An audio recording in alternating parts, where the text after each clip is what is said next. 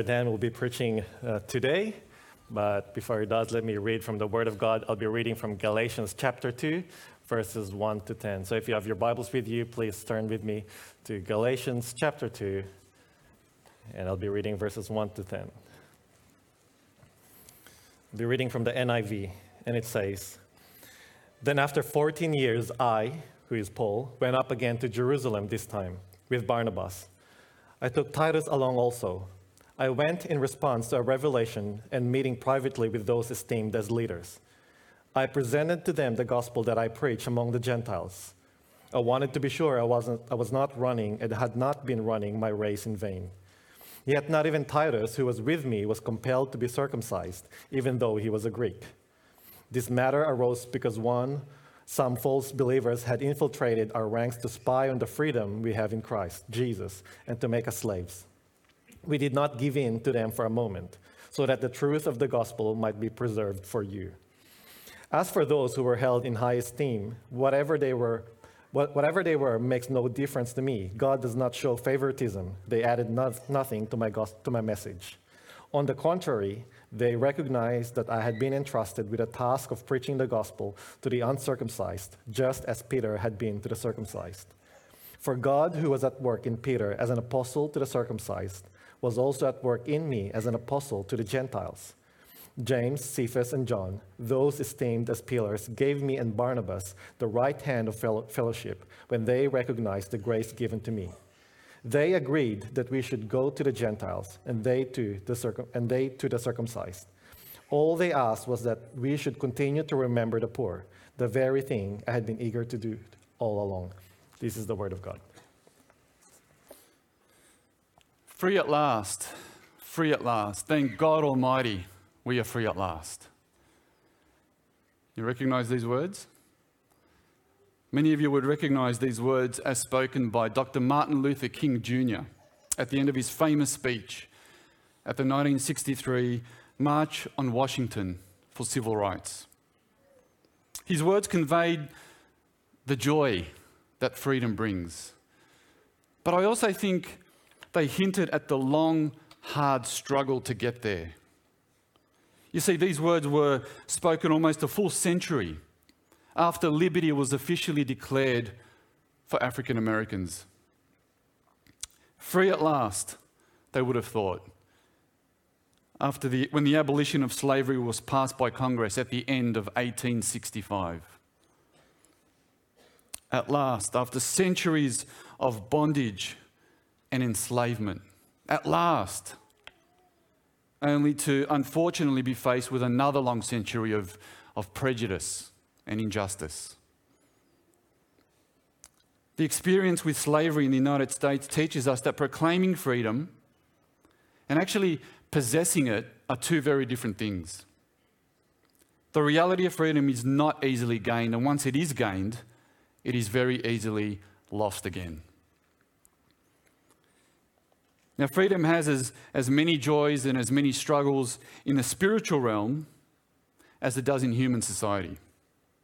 And Dr. King knew this well because he actually borrowed these words from a famous Negro hymn that they would sing as they picked the cotton on the fields that were owned by their slave masters. And the original meaning of these words had to do not from freedom from the white oppressors, but from freedom from sin that is found in Jesus Christ. And it is this freedom in Christ, that was the Apostle Paul's main concern as he writes this letter to the Galatian church. He knew exactly how precious and how valuable spiritual freedom is. He knew the massive price that Jesus paid on that cross to gain that freedom. And he also knew how easy it is to squander that freedom and to return again to spiritual enslavement. And this is why Paul doesn't muck around with his words here, because you see, the Galatians had believed the gospel of the cross and the empty tomb. They had gained true spiritual freedom by putting their faith in Christ crucified and Christ risen. But now they were listening to, you could say they were under the spell of what James last week called these agitators, these false teachers that had come into the church and who wanted to add the law of Moses to the gospel of Christ. And as a result, they were in very real danger of going backwards and becoming enslaved all over again. And so Paul becomes this freedom fighter for the gospel. He knows that people who want to keep their freedom in Christ have to fight for it. Have a look at verse 5. He says, we did not give in to them, these false teachers. We did not give in to them for a moment, he says, so that the truth of the gospel might be what? Might be preserved for you. Notice that the gospel he is fighting for is not merely a truth, but it is the truth. It is this truth that Jesus had in mind when he said these words in John chapter 8, verse 31 and 32. He said, if you hold to my teaching, you are really my disciples. Then you will know the truth. And the truth will what? It'll set you free. It is the same truth that Jesus was talking about when he said that he was the truth in John 14, verse 6. There is only one truth. There is one Christ. There is one gospel.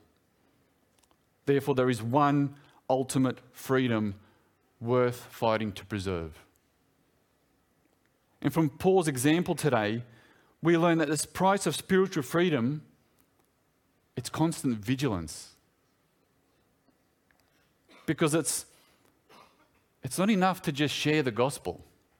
It's not enough to just preach the gospel, as good as those things are. We also have to defend the gospel. We have to fight for the gospel to the very end, to the death. And it's not easy to defend the truth in an age of lies. These days, people want to make up their own good news. They don't want to be told that there is one and only one way to salvation. So therefore, the church is under great pressure to perhaps compromise its message. But for us, as a church here in Toongabbie, there is one thing that I never want us to give up. One thing that I never want us to lose sight of, and that is the freedom that we have in Christ. Long after I'm gone, I want this church to still be fighting for and defending that truth. Salvation comes only by his death and his resurrection. Let's not let anyone add to or subtract anything from the cross and the empty tomb. The great reformer Martin Luther once said, we can stand the loss of our possessions, our name, our life, and everything else, but we will not let ourselves be deprived of the gospel, our faith, and Jesus Christ. And that is that. Amen? You see, Paul would not let himself be deprived of faith in Jesus Christ either. And that's why he went up to Jerusalem to fight for the freedom of the gospel.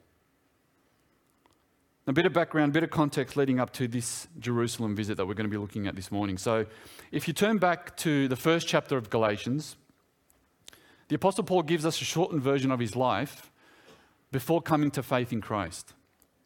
Have a look at Galatians chapter 1, verse 13 to 15. He says, for you have heard of my previous way of life in Judaism, how intensely I persecuted the church of God and tried to destroy it. I was advancing in Judaism beyond many of my own age among my people and was extremely zealous for the traditions of my fathers. But when God, who set me apart from my mother's womb and called me by his grace, was pleased to reveal his Son in me, and he goes on. So Paul is on a road. He's on his way to Damascus, and he's on his way to persecute, to arrest, and probably kill, have put to death Christians. When all of a sudden he has this amazing experience where Jesus appears to him and Jesus opens his eyes to the truth of the gospel. He has this absolutely amazing, miraculous conversion experience. And for the next 3 years, he preaches the gospel to the Gentiles in Damascus and in the surrounding regions. And it is sometime during this 3-year period that these agitators first start to appear, these false teachers. It is during this 3-year period that they first start to communicate and to, I guess, formulate their accusations against Paul. And the accusation is this, right? The accusation against Paul is that Paul had received the gospel from the other apostles in Jerusalem, right? Peter, James, John, and the others. But then he had altered the gospel. He had taken away all the Jewish bits from the gospel to make it easier for the Gentiles who he was preaching to. That's the accusation. And so Paul is forced to defend himself. And more importantly, Paul is forced to defend the gospel. Why? Because, as we heard from James last week, the gospel, or the truth of the gospel, means that people's lives are at stake. It means that God's glory is at stake. Listen to what he says in verses 11 and 12. He says, I want you to know, brothers and sisters, right? This is him defending his accusation, right? I want you to know, brothers and sisters, that the gospel I preached is not of human origin. I did not receive it from any man, nor was I taught it. Rather, I received it by revelation from Jesus Christ. And then, after preaching the gospel to the Gentiles for 3 years, only then does he finally visit Jerusalem for the first time. Have a look at verse 18. It says, then after 3 years, this is 3 years after his conversion, then after 3 years, I went up to Jerusalem to get acquainted with Cephas. Now, Cephas is another name for Peter, right? I went up to Jerusalem to get acquainted with Cephas and stayed with him 15 days. I saw none of the other apostles, only James, the Lord's brother. I assure you that before God, that what I am writing to you is no lie. Right? In other words, this was a whirlwind 2-week visit to Jerusalem in which I just wanted to get to know and get to meet the Apostle Peter.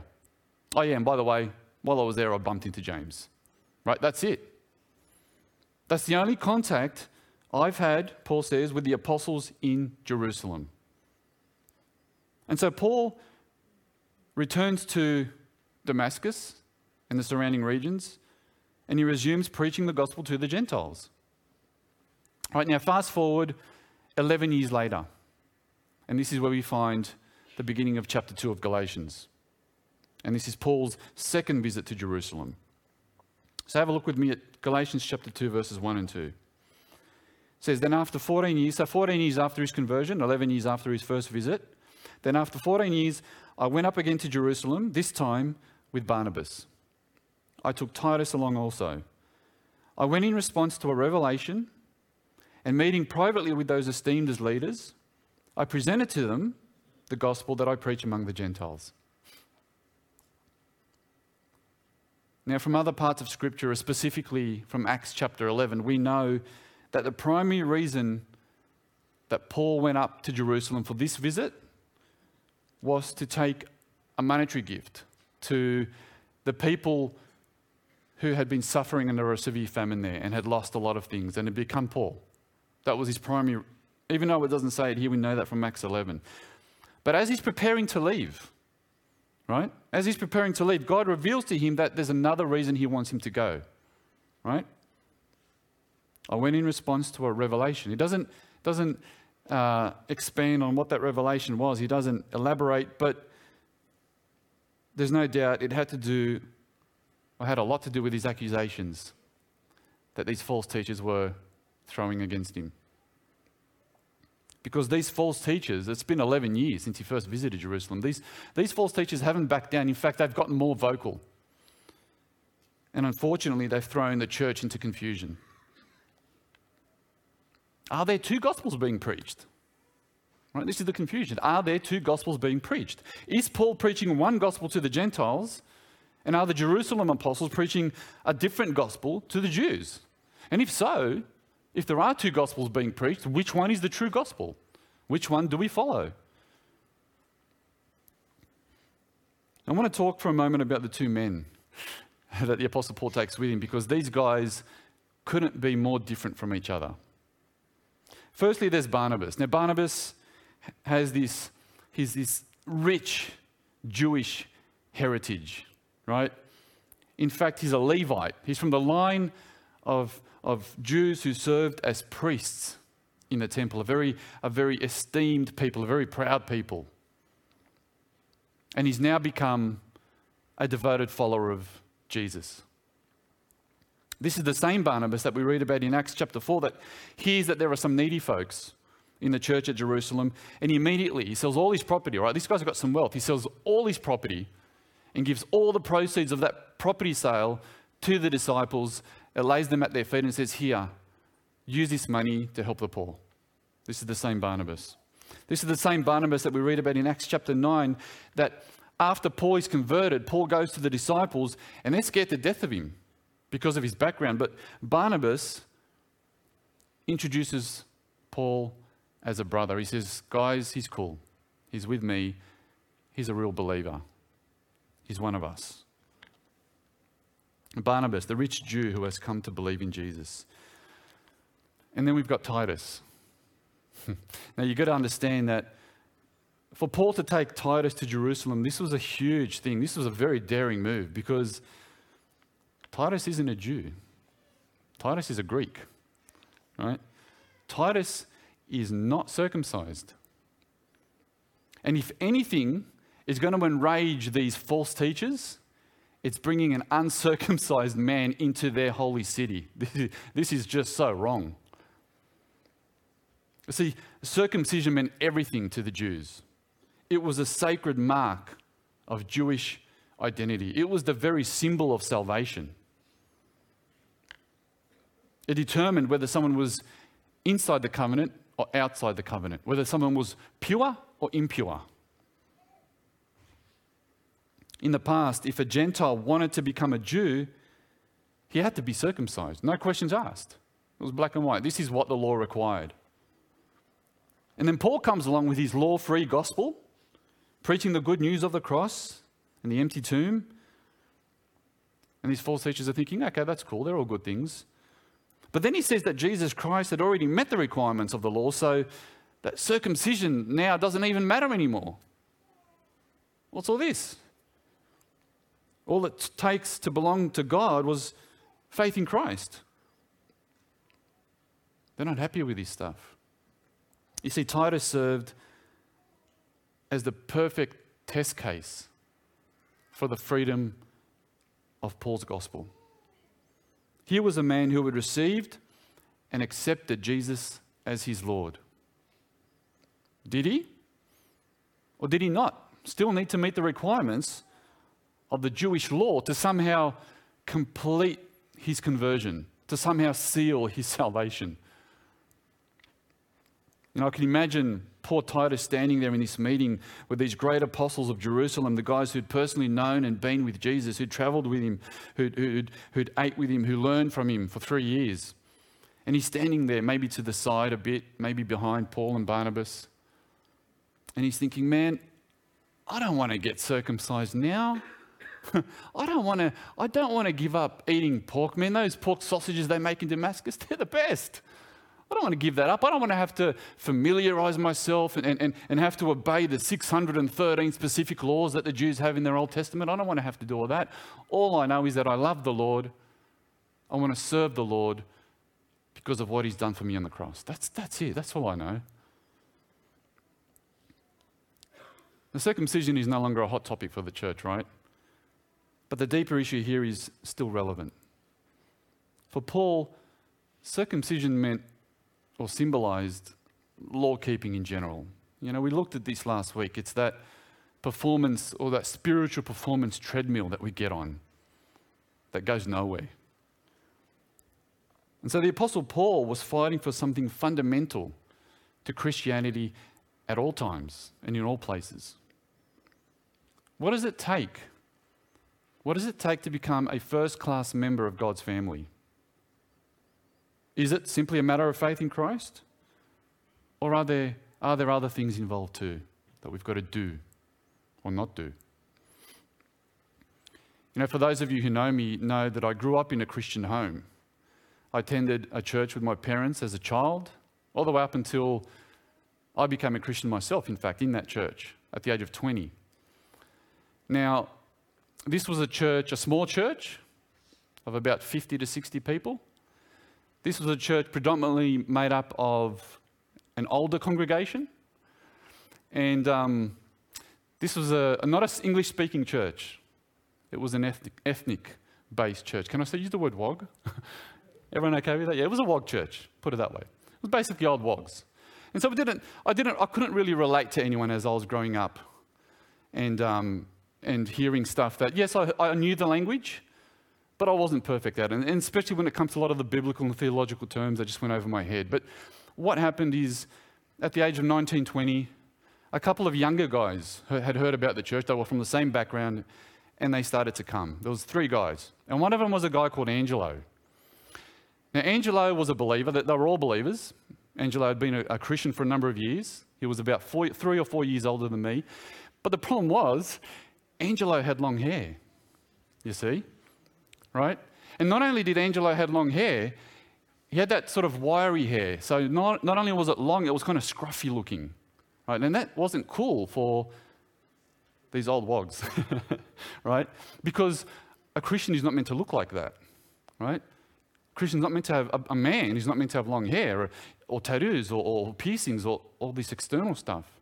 And so poor Angelo with his long scruffy hair was kind of, there was a bit of gossip, like, is he really a Christian? And how can he be a Christian? You can't look like that. A man who looks like a woman, long hair, it doesn't work, right?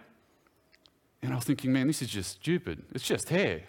And I remember one day talking to Angelo at the front of the church. Church is about to begin in a few minutes. And I see my mum walking towards him, and I can see she wants to say something to him. And I'm thinking, man, what stupid thing about his hair is she going to say that I'm going to have to apologize to him for later and have to correct? What is she going to say to him, right? And she walks up to him and she says, your hair. I'm thinking, oh, here we go. She says, you know what, Angelo? She says, don't worry about what the old farts are saying about your hair. He goes, I like it. I think it suits you. Keep it long. It's like, what? And she walks away. Like, what just happened? I got to say, my mum really, really surprised me that day, right? And as it turns out, Angelo started a Bible study in that church, and he was quite instrumental in actually bringing me to Christ later that year. What does it take to become a first-class member of God's family? The answer is nothing, because there are no first-class members. There's no second-class Christians, right? How could there be? Every Christian is saved in the exact same way, by grace alone, through faith alone, in Christ alone. There could be no discrimination in the church. Doesn't matter how long your hair is or how many tats you've got. The gospel unites people globally like nothing else does. And I saw this played out firsthand in my childhood church. Now, this was a church comprised of Serbians and Croatians. Right? Now, if you know anything about Balkan history, you'll know that despite being neighbours in Europe, despite speaking the same language, having the same, the same food, everything, these two groups were mortal enemies. These two groups had been mortal enemies for centuries. I don't even know why. There was real hatred. There was real hostility there. You taught your child to hate the other side from birth. Right? There was a lot of unnecessary bloodshed there. The Croatians are traditionally Catholic, and the Serbians are traditionally Orthodox, and both sides claim to have the true faith. But now in the church that I'm growing up in, people have left, right? They've left whatever side they're on, whether the Serbs or Croats, both have left their traditional works-based religions behind, right? And they've come into the truth of the gospel. They had become believers, having to dispose of all their long-held prejudices and hatreds that had been there for centuries. Now, of course, it wasn't done perfectly. Of course, I did see some of those racial tensions come up to the surface and boil over at times. And man, did I see some, or hear and witness some vicious arguments. But essentially what I witnessed was two former enemies worshipping together, right? Praying together, fellowshipping together, people who wouldn't even have come near each other before. Unified by the one true gospel that took all of them from slavery to traditions and rituals to complete freedom in Jesus. Have a look at verse 3. Yet not even Titus, who was with me, was compelled to be circumcised, even though he was a Greek. Titus stood before them as an uncircumcised Gentile, but he also stood before them as a man who had been saved by the cross and by the empty tomb. God had accepted him solely on the basis of what Jesus had done for him. And so on this same basis, the apostles in Jerusalem accepted him as a first-rate brother, as an equal with them. The Jerusalem apostles had grasped what Paul calls the truth of the gospel. The truth that because of the death and resurrection of Jesus, Gentile believers were no longer impure, right? They were no longer idolatrous pagans, but they were now fellow members of Christ's family. Jews and Gentiles, Serbs and Croats, united by one gospel. I love these words in Ephesians chapter 2, verse 14. It says, "For he himself is our peace, who has made the two groups one, and has destroyed the barrier, the dividing wall of hostility, by setting aside in his flesh the law with its commands and regulations. His purpose was to create in himself one new humanity out of the two, thus making peace, and in one body to reconcile both of them to God through the cross, by which he put to death their hostility." And I love this. In verse 18 it says, "For through him we both have access to the Father by one Spirit." Amen? We both have access to the Father by one Spirit. Back to Galatians chapter 2, verse 6. "As for those who are held in high esteem, whatever they were makes no difference to me. God does not show favoritism. They added nothing to my message." Now, when we first read this, I know when I first read it kind of sounded a bit hostile from Paul, right?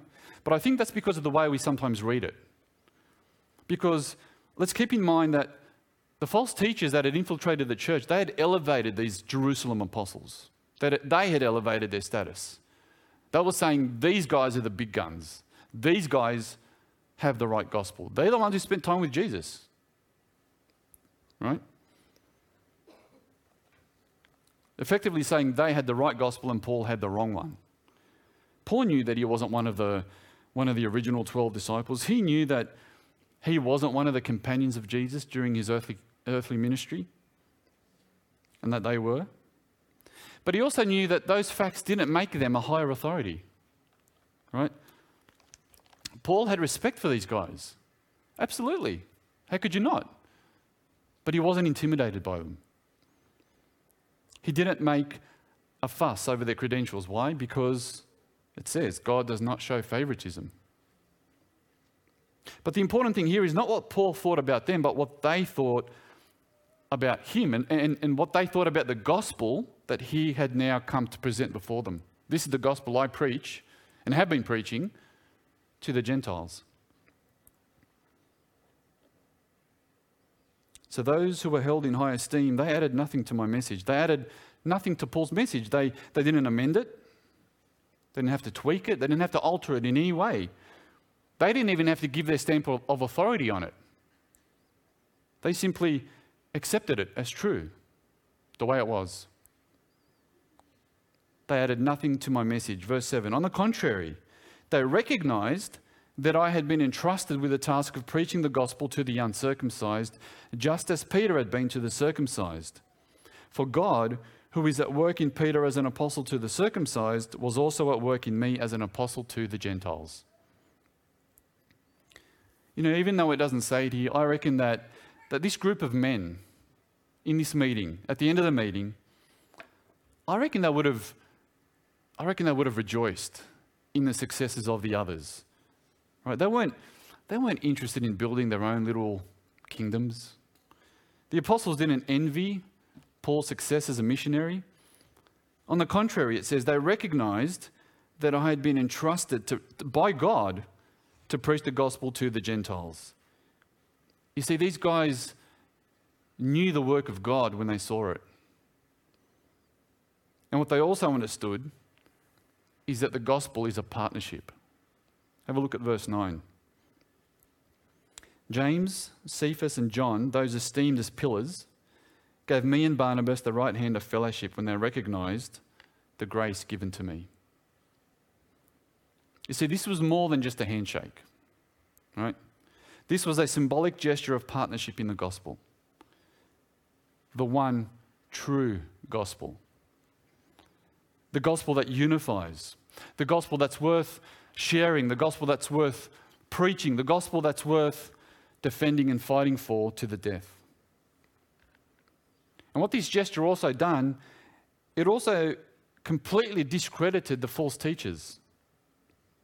Right? It discredited them, it isolated them, because they could no longer claim to represent Peter and James and John and the other apostles in Jerusalem. Right? By including Paul and Barnabas and saying, yeah, you guys are good, you guys are preaching the same gospel we are, the one true gospel. And by especially including Titus in with that group as well, with them, the Jerusalem apostles were excluding those false teachers.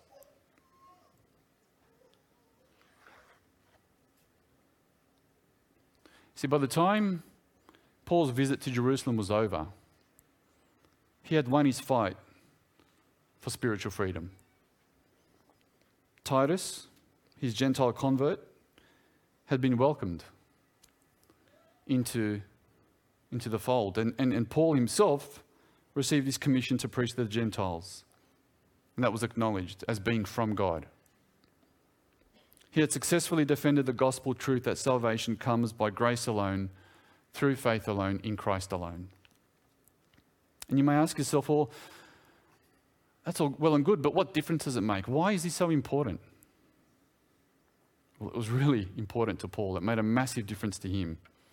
In verse 2, he says, I wanted to be sure that I was not running and had not been running my race in vain. Right? Now, I don't think that there was any doubt in Paul's mind whether or not he had the right gospel. He knew he had the right gospel because he had received it from Jesus himself and had been preaching it for more than a decade. He didn't need the Jerusalem apostles to reassure him that he had the right gospel. Paul's concern didn't have to do with his own commission, but it had to do with the church's commission, right? Because unless he and the other apostles were all preaching the same gospel, the church would never fulfill its mission to the world. In particular, Paul was worried about a permanent division between Jew and Gentile, right? And to describe his concerns, Paul uses the illustration of a race, a foot race, like a relay race, where you pass the baton to the other person. Paul knew that he could complete his leg of the race, but he needed to be certain that the apostles in Jerusalem were also carrying the gospel baton. Otherwise, his efforts would be wasted and the church would never make it to the finish line.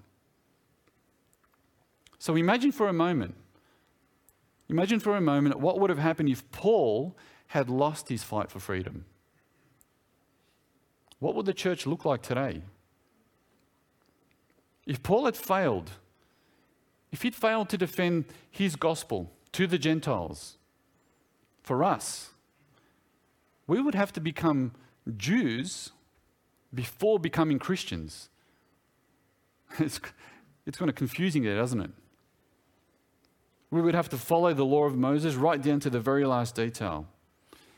Our salvation would depend on things like being circumcised, like keeping the Old Testament, the dietary laws, and all the other obscure regulations that we find in Leviticus.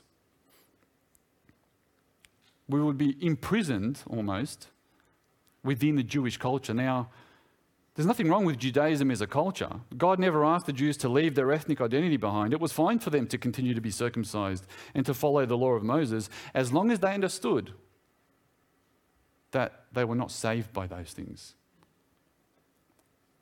So Paul correctly understood that the Gentile question raised in this passage would affect the entire future of Christianity. It was massive. Because if the false teachers had their way, Christianity would just become another Jewish sect and not the good news for the entire world that it is today. But by the grace of God, Paul won his fight for the freedom of the gospel. Gentiles were accepted in the church on the basis of the gospel alone. I love that Paul was able to later write in Galatians chapter 3, verse 28, these famous words: "There is neither Jew nor Gentile, neither slave nor free, nor is there male and female, for you are all one in Christ Jesus." And yet this fight for freedom in Christ will not entirely end until Christ returns to make us free forever. For this reason, the gospel still needs freedom fighters today. Besides Paul, one of the greatest freedom fighters was Martin Luther, the reformer, who wrote these words. He said, "The issue before us is grave and vital. It involves the death of the Son of God, who by the will and command of the Father became flesh, was crucified, and died for the sins of the world. If faith yields on this point, the death of the Son of God will be in vain. Then it is only a fable that Christ is the Saviour of the world. Then God is a liar, for he has not lived up to his promises. Therefore, our stubbornness on this issue is pious and holy. For by it we are striving to preserve the freedom we have in Christ Jesus and to keep the truth of the gospel. If we lose this, we lose God, Christ, all the promises, faith, righteousness, and eternal life." So church, these things are as worth fighting for today as they were to the Apostle Paul, and as much as they were to Luther. The gospel needs to be shared, absolutely. The gospel needs to be preached. It needs to be at the center of every ministry that we do here in this church. But to preserve the freedom that we have in Christ for us and for our future generations, and to promote the unity that allows, look around you, that allows this many colours and this many cultures and this many people from this many backgrounds to come together as one family under Christ. If we're going to still preserve that, then the one true gospel also needs to be defended, and it needs to be fought till the very end. Let us pray.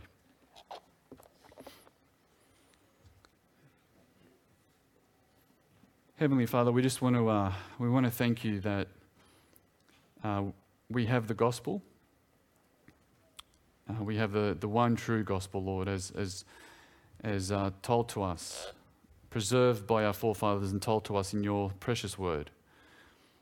Father, let us never lose sight of that. Let us never add or subtract anything from it, but let us contend, let us defend and fight for the gospel as it is. Life-changing, life-transformative, pure and simple. And Father, we just thank you that we have that here in this church. Father, we pray that the gospel, as it should be, will be at the center of every single ministry that we carry on with here. And that the gospel will be preached from this pulpit faithfully and without anything added or subtracted from it. And Father, in Jesus' name we pray for these things. Amen.